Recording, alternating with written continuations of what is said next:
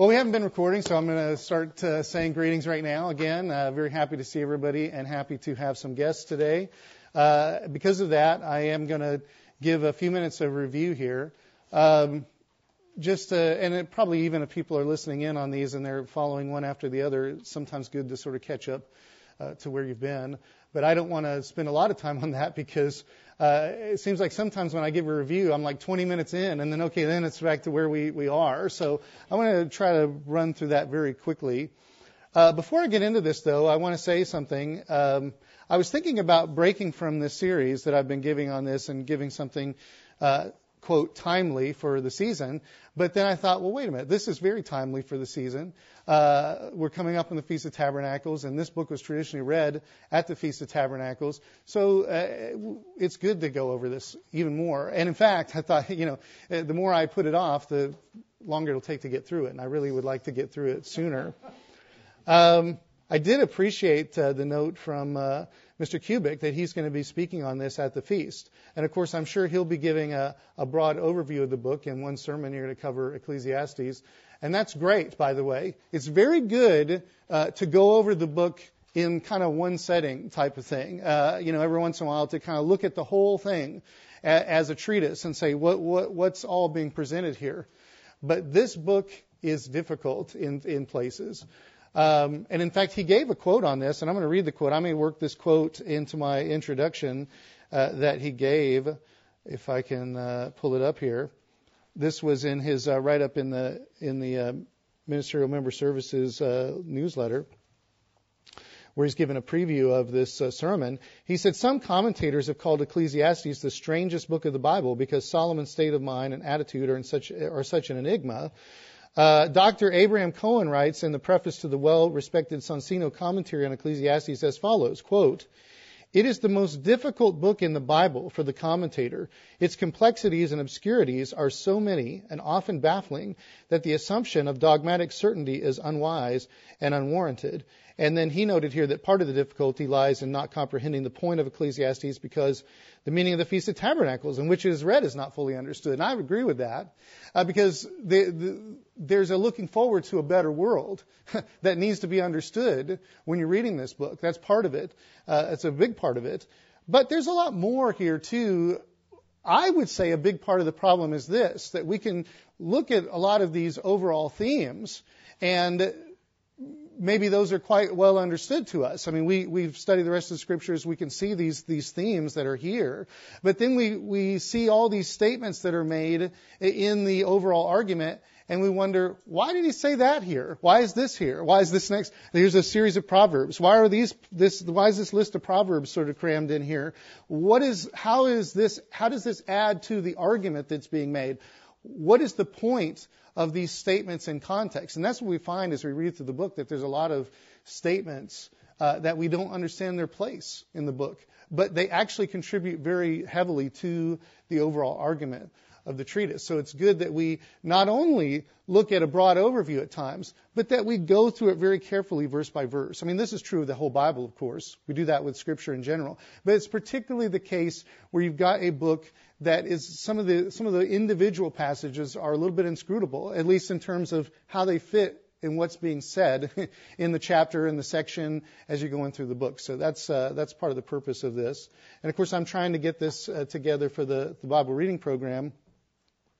One day I may pare it all down, but it's just a matter of getting it out there and going through it as a study. We've never had a study like this, so I think this is quite helpful. You'll notice I gave you an outline. Some of you already have it, and then some of you are just now looking at it. But this is from Dr. Walter Kaiser, Ecclesiastes Total Life, which is a very skinny book, but I think is a good basic commentary on the book of Ecclesiastes. There's a lot more that you'll find in other commentaries. But this, I think, gives a good outline of the book. And that's actually important, is understanding how it's structured. That's part of what's baffling about the book, is what's going on here. Why does it say what it does? And some things seem to be repeated, and some things seem to be off topic, but they all fit in this, I think, this outline that is given here. There are some major themes in the book that you'll find. The very first verse says vanity of vanities, or vapor, the thinnest of vapors, as it were. All is vanity. Or frustration, I think, is a good way to understand that term. It just, you can't grab hold of it. It's just frustrating. And this life is frustrating. And you'll see it all the way through. Vanity of vanities. And grasping for the wind, as it's mentioned. There's a frustration. You just can't apprehend it. You can't take hold of it. You can't get it. It's too hard to figure out what's all going on. And there's another key to that, is that it's in this life under the sun. You'll see the statement under the sun. Now, we think, well, we'll always be under the sun in a sense. Well, when it's talking about it in these terms, it's pointing out that we are confined here to this life on earth under the sun in this temporary physical existence. You know, in the future, of course, the earth will be our home, but we won't be confined to the earth. We'll be able to be anywhere we want, really, in the spirit realm. I mean, we will have that kind of ability. But for right now, we are under the sun. We are on this planet. We are stuck here. We're not going anywhere else. Even if we go into outer space, we're still basically under the sun. Because I don't think we're going to make it to the other stars and so forth. But even if we did, I mean, the whole idea is that we are physical and limited. And God is in heaven, as it says. God is in heaven while we are under the sun. We are on earth. And the key distinction in that is that we are separated from God right now. While God dwells up there and we are here without Him dwelling with us, we are in these conditions. At a certain point, God is going to come down and dwell with us. And in fact, Jesus as God will come down and dwell through the millennium with us. And that's going to be a changed state, a changed world. It's going to be quite a different world at that time. So we look forward to it very much. Another thing that we find through Ecclesiastes are these repeated refrains, these things that are mentioned over and over again about enjoyment. Some people have this idea about Ecclesiastes. This is a very dour book, that it's pessimistic and hopeless. And that, well, and even some of these statements about, well, eat and drink and be merry, because that's all you get. But actually these statements about eating and drinking and enjoying companionship, it says these are the gifts of God and that we need to appreciate them and the fruit of our labor, and we need to enjoy these things. This is what God has given us for this time, is these things to enjoy. And as we talked about last time, it's not just about selfishness and just being focused on what you can get, because this has to do with companionship and enjoying each other's company. And also it has to do with doing good as you're able and trying to help people as you're able. But it's not talking about going and selling everything and living a life of philanthropy. That's actually not what God has in mind for all of us. Jesus did give that one guy the instruction, go sell what you have, give to the poor and follow me. But evidently that guy had a problem that Jesus was trying to point out to him by telling him to do this and see if he would. And of course, if God gave us that challenge, we should do that. But in most cases, that's not what God has for us to do. He has this for us to do is to live a normal life and to help people as we encounter them and as we're able, and do just enjoy the time here. And of course, we talked about, the relation to the Feast of Tabernacles. I mean, He wants us to go there every year to rejoice with our families and friends and other brethren. And we need to enjoy the things that He has given as gifts. And of course, what we found is that in these refrains is the point that not only is it a matter of the gifts God gives us as the things to enjoy, but the very ability to enjoy them comes from God. The very fact that we can enjoy them comes from God. Because otherwise there'd just be a bunch of stuff and, we do fun, but why would it be fun? It's fun because God made us to have fun, and He also helps us as we're going about life to find enjoyment. Otherwise, it would be pretty dismal if we're separated from God. That's the sad fact of life. And finally, the overall theme of Ecclesiastes is actually found in its conclusion. This book is a book where we want to look at the end and see where it's leading. And for each section of the book, as we follow it, we want to look at the end of each section. What is it pointing to? And the end of Ecclesiastes is, fear God and keep His commandments, for this is man's all. That's the context that we enjoy things in. And without that, without seeking God's way of life, we're not going to really find that true enjoyment. We're not going to find happiness. Happiness is not something we can directly pursue. If you go out there and try to be happy, that's what Solomon did. He went out there and tried to find happiness. That's not the way. You won't find happiness if you pursue, we have in America the pursuit of happiness.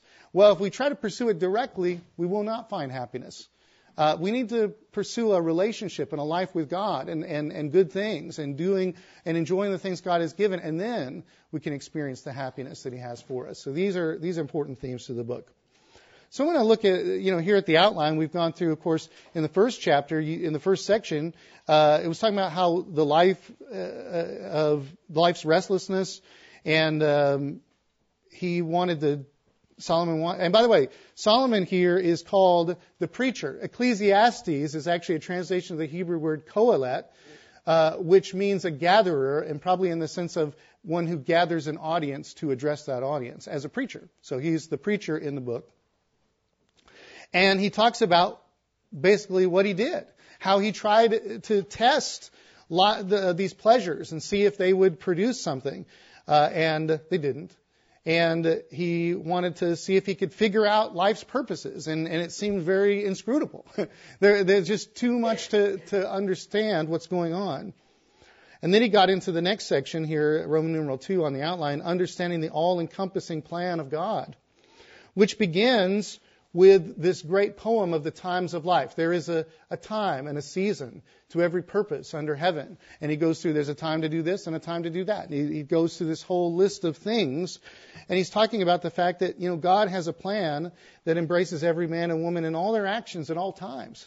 And it says in verse 11 of chapter 3 that God has put eternity into their hearts, except that they can't find out what He's doing from the beginning to the end. We want to know, but we can't. It's so big what God's doing. It's beyond us. So we have to trust God that He's working it out. That's what we come to find as we're going through the book.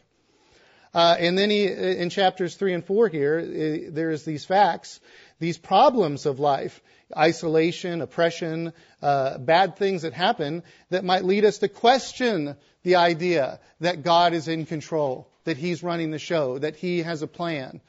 It might seem random and terrible, and that he doesn't really have a handle on it, or really there is no God watching out for us.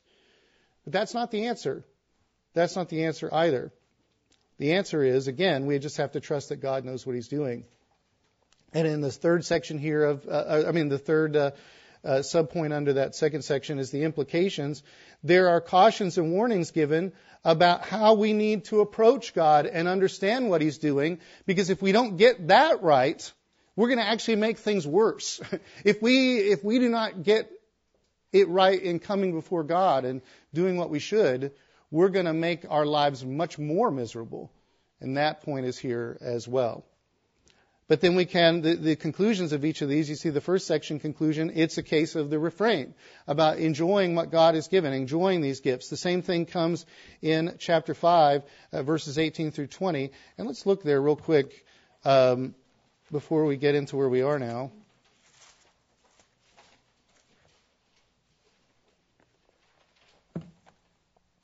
In chapter 5, we can see how the previous section included. Here's what I've seen, Solomon said.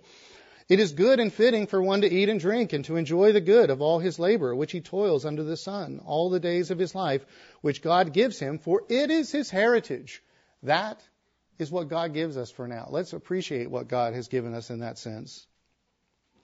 As for every man to whom God has given riches and wealth, verse 19, and given him power to eat of it. You see that? We notice both things. To eat of it means to enjoy it, to experience it, and to enjoy it.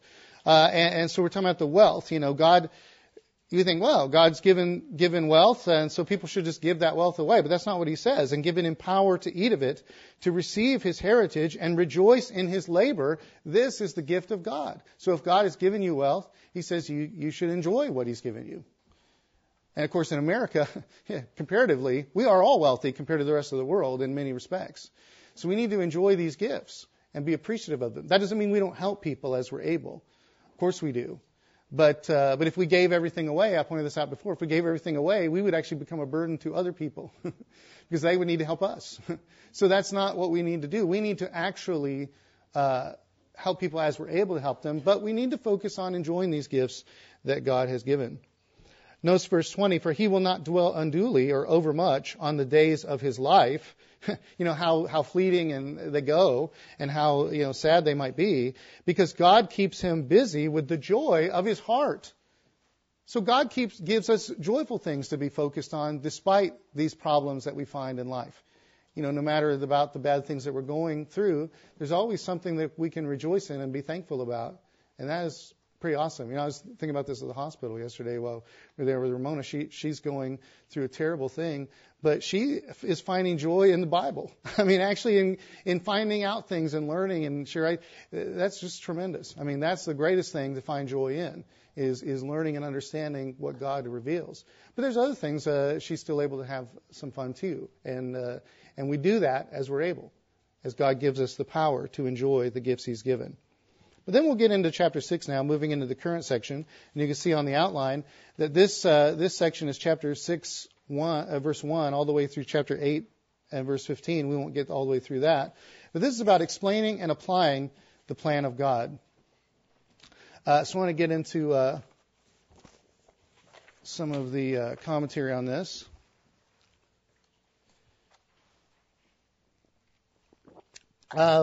I've titled this first section about Ecclesiastes 6, which is the first part of this. Who knows what is good for man in life? That actually comes from verse 12 of chapter 6. Who knows what is good for man in life? So we now arrive at the third section of Ecclesiastes. And this, says Dr. Walter Kaiser in Ecclesiastes Total Life, his commentary, and the outline we've been following here, is this. He says it's the central portion of the whole argument. Here Solomon will apply the two conclusions of the first two sections of his work about the gifts and plan of God to the alleged inequalities and the apparently unfair variations in divine providence. As with the previous sections, this one also ends with an occurrence of the refrain, commending enjoyment in daily living. In fact, let's look over there. We can see how this section that we're in ends in chapter 8, verse 15. Solomon says, so I commended enjoyment, because a man has nothing better under the sun than to eat, drink, and be merry. For this will remain with him in his labor all the days of his life, which God gives him under the sun. So if we're wondering about this section and what it is pointing to, that's what it is pointing to. That's where it's going to lead us to that conclusion of this section. That, again, there's a commendation of enjoying the life and the gifts God's given. Now, the first part of this section, which is found in chapter 6, verse 1 through 7:15, chapter 6, verse 1 through 7:15, and you see that on the outline, concerns a proper evaluation of man's circumstances. What some possess, what they have, the haves you think of, and the difficulties that some must endure, should not lead us to think that God is not righteous or fair, and that he's unable to effectively deal with the human condition. We see this point, as Kaiser says, developed in two complementary arguments that form two subdivisions of 6:1 through 7:15. So the first part is chapter 6, what we're looking at right now, chapter 6, verses 1 through 12. Prosperity is not always necessary or good. And number 2, which we'll find in chapter 7, verses 1 through 15, adversity or affliction is not always or necessarily evil. So you think, good things happen. This is, prosperity, that's great. No, it's not always great. And the horrible bad things that happen, that's not always the worst thing that can happen.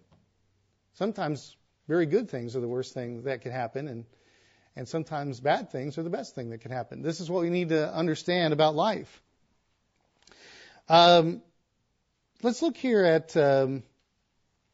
chapter 6. We'll read through it. There's an evil which I've seen under the sun, and it's common among men.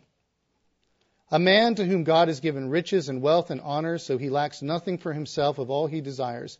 Yet God does not give him power to eat of it, but a foreigner consumes it. This is vanity and an evil affliction. If a man begets 100 children and lives many years, so that the days of his years are many, but his soul is not satisfied with goodness, or indeed he has no burial, come back to this, because understanding this, I say that a stillborn child is better than he, for it comes in vanity and departs in darkness, and its name is covered with darkness, though it has not seen the sun or known anything. This has more rest than that man. Even if he lives 1,000 years twice, but has not seen goodness. Do not all go to one place? All the labor of man is for his mouth, and yet the soul is not satisfied. For what more has the wise man than the fool? And again, I'm in chapter 6, verse 8. For what more has the wise man than the fool? What does the poor man have? Who knows how to walk before the living? Better is the sight of the eyes than the wandering of desire. This also is vanity, frustration, and grasping for the wind. Whatever one is, he has been named already, for it is known that he is man. And he cannot contend with him who is mightier than he. Since there are many things that increase vanity, how is man the better? For who knows what is good for man in life? Which I've titled this part here. All the days of his vain life which he passes like a shadow. Who can tell a man what will happen after him? And I'll just say now it should really be afterward, under the sun. Who could tell a man what's going to happen? So, what did we just read here? Again, there's so much information in this brief thing that we just read that we need to break it down and understand what we're actually talking about here. Solomon gets into this by returning to the wealth discussion of chapter 5. There, he warned that riches could perish. That was in chapter 5 and verse 19. But now, in verses 1 through 2 here, you can look at them again. He starts chapter 6 with reference to an evil affliction or calamitous plague, it could be, that he says is sadly common. A person given great wealth by God so as to have no lack, here with the addition of honor or fame, yet ultimately having no power to eat of it, that is to experience it or enjoy it, as it goes to a foreigner or a stranger. So when it comes to wealth, all is not as it may seem. Solomon's father, David, had earlier stated, and I'll just reference Psalm 39:6. Surely they busy themselves in vain. He heaps up riches and does not know who will gather them. You don't know what's going to happen to your money. Anything can happen. So that was again Psalm 39:6 from David. If the person here was denied enjoyment of prosperity while it lasted, then it would seem, because maybe it wasn't stolen from him, maybe he still had it, but if he was denied prosperity even while he still had it, then it would seem there was a wrong focus here, that the person didn't get it. The Expositor's Bible Commentary notes on these verses, without straining the interpretation, it seems that 5:19, we just looked at that in 5:19, describes the person who accepts a standard of living for which he worked without continually craving for more. And the man in 6:2, what we're looking at now, is more concerned with having everything he wants, and his God-given status in life allows this. But inasmuch as his heart is centered on his accumulated wealth, his tragedy comes when God allows this wealth to be taken over by a stranger. So at some point he does lose it. But that's a great tragedy. But there's more to this. Let's look at verses 3 through 6 here again. It says, if a man begets 100 children and lives many years, so that the days of his life are many, but his soul is not satisfied with goodness, or indeed he has no burial, I say a stillborn child is better than he. For it comes in vanity and departs in darkness, and its name is covered with darkness, though it has not seen the sun or known anything. This has more rest than that man, even if he lives 1,000 years twice, but has not seen goodness. Do not all go to one place. So this shows, how greater apparent success only magnifies the tragedy. The New American Commentary states on this, the three traditional conditions for happiness were wealth, long life, and many children. So the idea is that if you had that, you got it made. Here we see the exaggeration of the person having 100 children and longevity of 2,000 years. More than twice the length of time that the oldest patriarch, Methuselah, remember 969 he had lived. But despite the long life, it says in verse 3, his soul is not satisfied with goodness. This refers to the person's physical being, of course, his soul, including his consciousness, having no enjoyment or contentment in blessings. We understand it doesn't mean his supposed inner spiritual soul not being satisfied by doing good, as some would interpret this. And the same will be in verse 7. Some people think, he's not focused on his soul. He's not focused on his spiritual life enough. And that's why he's having these troubles. That's not really what this is exactly saying, because the soul is just his being here, is not receiving enjoyment or contentment in them. Yet we might wonder at the added statement, or indeed he has no burial. Well, not having a proper burial was viewed as a terrible dishonor. You might compare what happened to King Jehoiakim in Jeremiah 22, 18 through 19. He was not given a proper burial, and that was a great dishonor. The statement here could mean that despite the person having such a vast family, no one comes to bury or mourn him. That's possible. That would be awful. It would mean that on top of being joyless, he would also have been unloved, which could certainly go together. Yet a wealthy person having no funeral or burial seems unlikely, as arrangements for that would likely have been secured ahead of time. Indeed, wealthy people today have elaborate funerals, and that does not mean that they lived happy, joyful lives or that they were loved. But maybe this is speaking of the wealthy person who loses everything in verse 2. And in that case, it makes more sense that he might not have a funeral, because he wasn't able to spend the money to provide for it if it was all gone. But it still seems unlikely in Israelite culture. They normally would still have some kind of funeral. Perhaps a better solution is the one that's given in the New American Commentary, in quoting another commentator.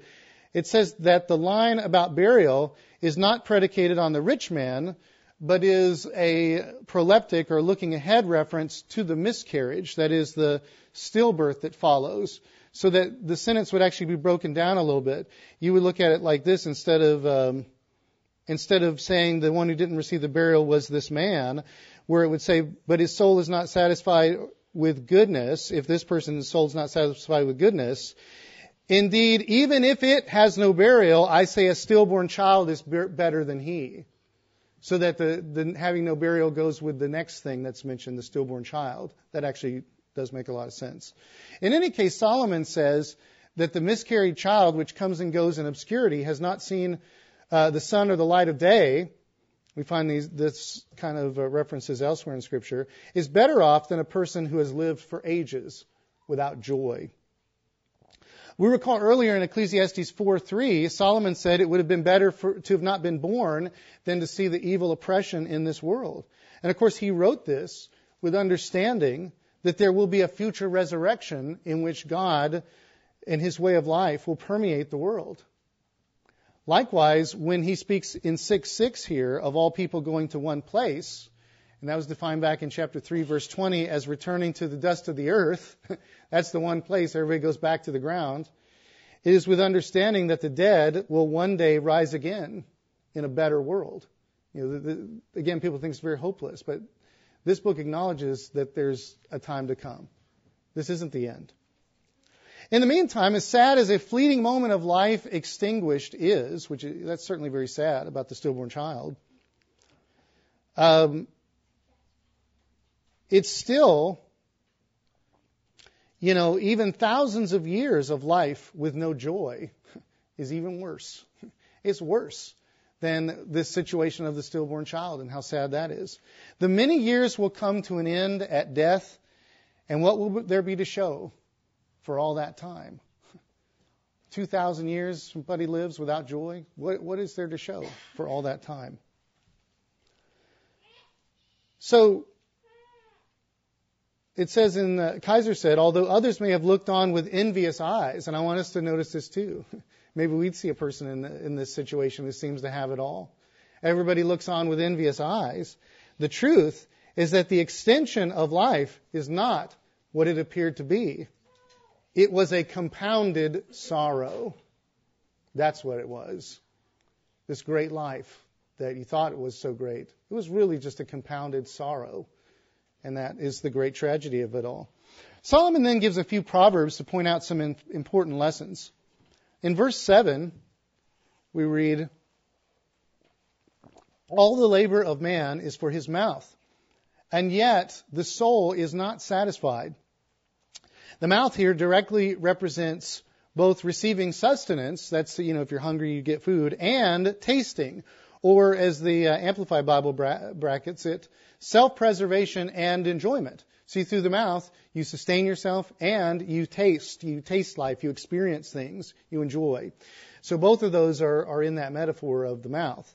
And yet the soul, that is, which is mentioned here, but it's the physical conscious person, we know that. It's not, again, the inner person only, is unfulfilled. Some take the problem here to be expending effort to satisfy one's material wants and desires without pursuing inner spiritual fulfillment. Yet the mouth here is probably meant to convey the full breadth of experience a person might take in to live and find happiness, including thinking, mental endeavor, things of your mind. So whatever you take in, through your senses in that sense. The point seems to be that, again, if we pursue fulfillment directly by whatever means, we will never be fulfilled. If we're just chasing a dream, we're just pursuing something that we're not going to receive. Happiness is a byproduct of another pursuit. The meaning of verse 8 here is a matter of dispute. The Tyndale commentary notes that expositors differ widely on this verse. Yet with consideration to the various arguments, we may deduce the likely meaning here. While the verse's proverb is distinct from that in verse 7, the for, as you see at the beginning of verse 8, shows that it should be read in the context of verse 7, as does the meaning of verse 9, which ties back to verse 7. We'll see that in a minute. These all must go together, these three verses here. Verse 8 begins, "For what more has the wise man than the fool?" The context from verse 7 is that of the effort made to supply one's needs and desires in trying to find fulfillment.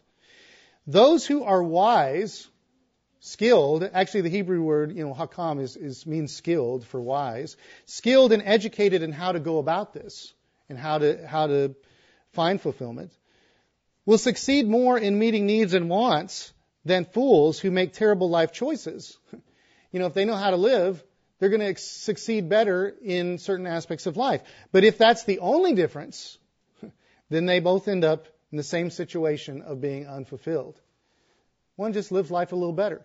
Doesn't make as many errors, but he's still not really getting it.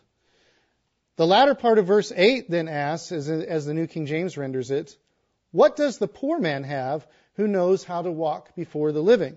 The last phrase here seems to denote those who know how to conduct themselves as needed among others.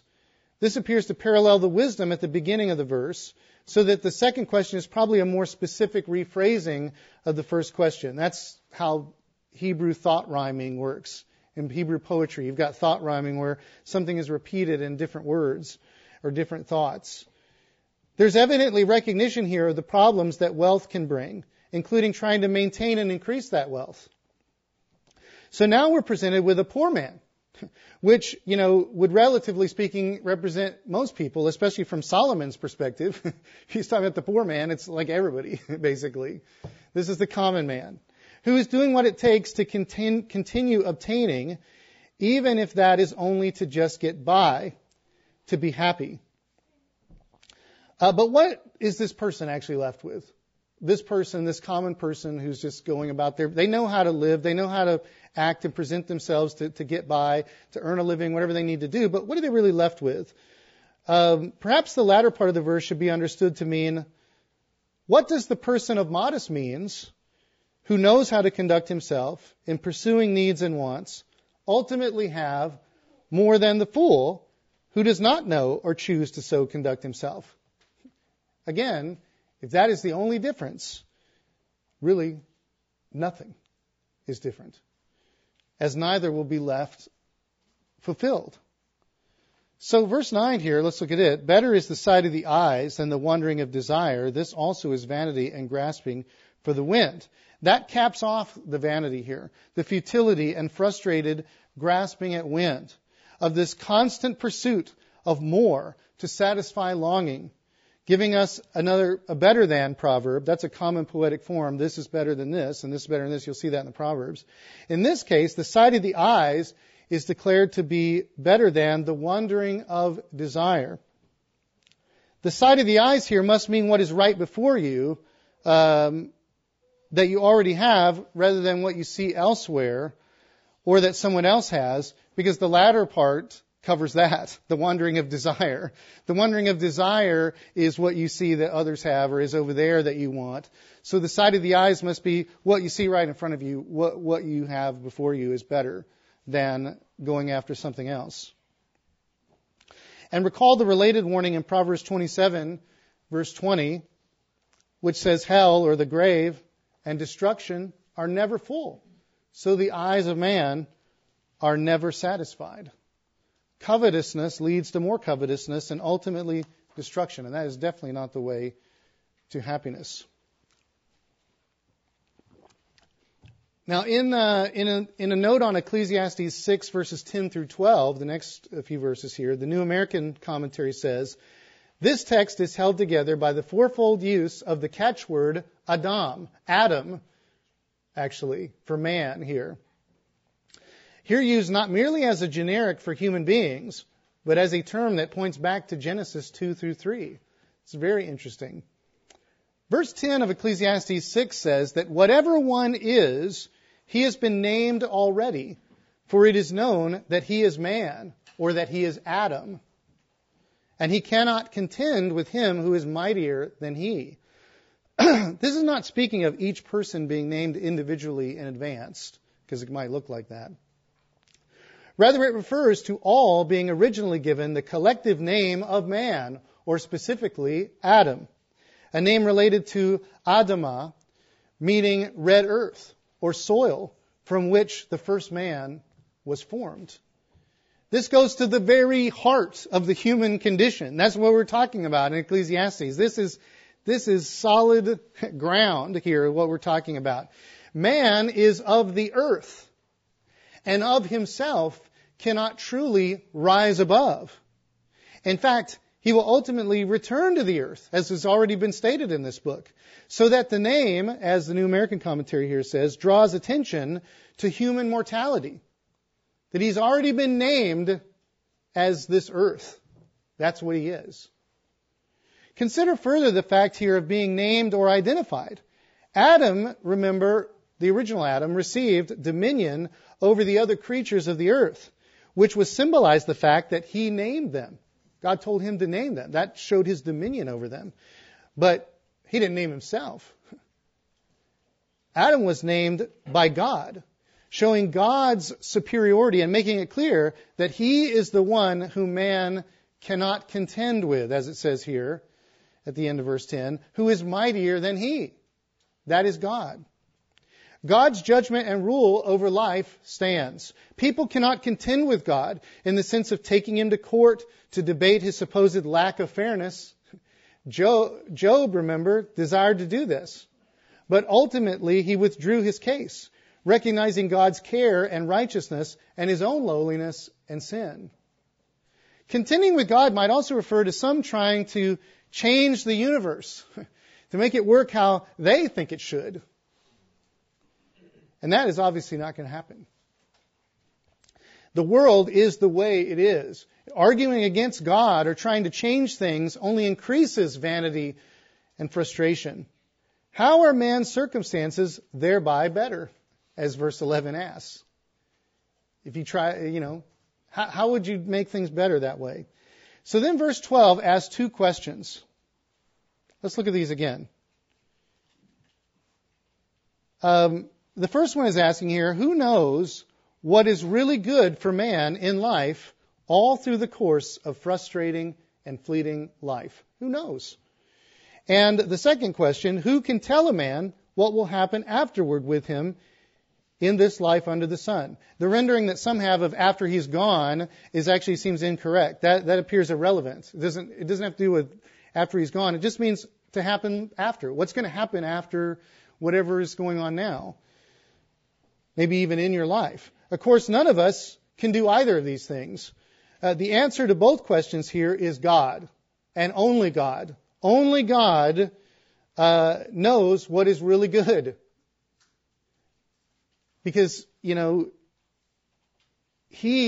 knows how it all fits. Only He knows how it is what's going to happen.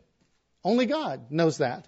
Looking back to the chapter, we can see how this applies. With the issue of wealth at the outset that we saw at the beginning, we might think of all that we want. We think of all the things we want, and we imagine that it's good to be really prosperous.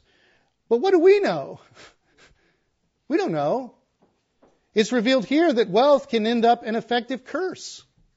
In verse 2, we see that the more one has, the more one has to lose. And here it is lost. Yet is even that necessarily a bad thing? It's a calamitous affliction, as it's described to be, but maybe it actually saves the person from becoming worse, like the utterly joyless person described in the verses that follow. Maybe it's good that happened to that person, is what I'm saying here. And certainly the lesson is beneficial to others. The fact is, only God can say whether various circumstances in life are ultimately good or bad, as only He understands their full context and impact, and what will yet happen. Coming to accept this is to embrace the life of faith, trusting in God's sovereign direction and plan, even though we don't understand all the things He brings about or allows to happen in life. We were having this discussion yesterday at the hospital. This is, again, Ramona had asked, why would God allow this? We don't know all the reasons God allows this, but God knows and gets a good reason, I'm sure. And we can trust that. That's what we have to learn. To learn to roll with this, to trust it, to know that God knows what He's doing. We don't stop crying out to Him. Oh, we're just fine. We let Him know how we feel. But we have to learn to trust that He is taking care of things.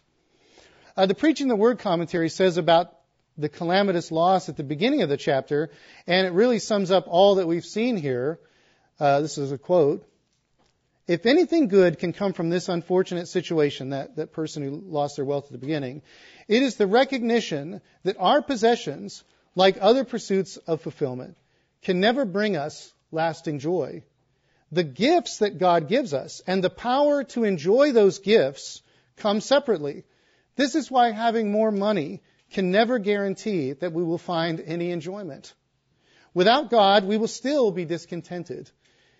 It is only when we keep Him at the center of our existence that we experience real joy in the gifts that God may give. The fear of the Lord is not just the beginning of knowledge. It is also the source of satisfaction. Isn't that remarkable? Again, true happiness is not a result of directly pursuing happiness, but of pursuing a right relationship with God through Christ. I think I will end with that. I don't want to rush verses 1 through 15. We think, well, there's only 15 verses here because in this section, but there's a lot packed into these verses. Again, it's amazing going through this story and this treatise, what we find and how this argument is presented. And if we will just kind of slow down and take a look at these statements, it is so deeply profound and humbling. And that is, of course, what God expects. He wants us to be deeply humbled by these truths and to learn to trust Him, that He knows what's going on, even though we don't.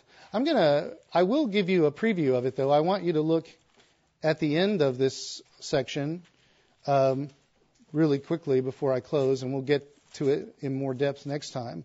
But it's in chapter 7, and it's actually in verses 13 and 14.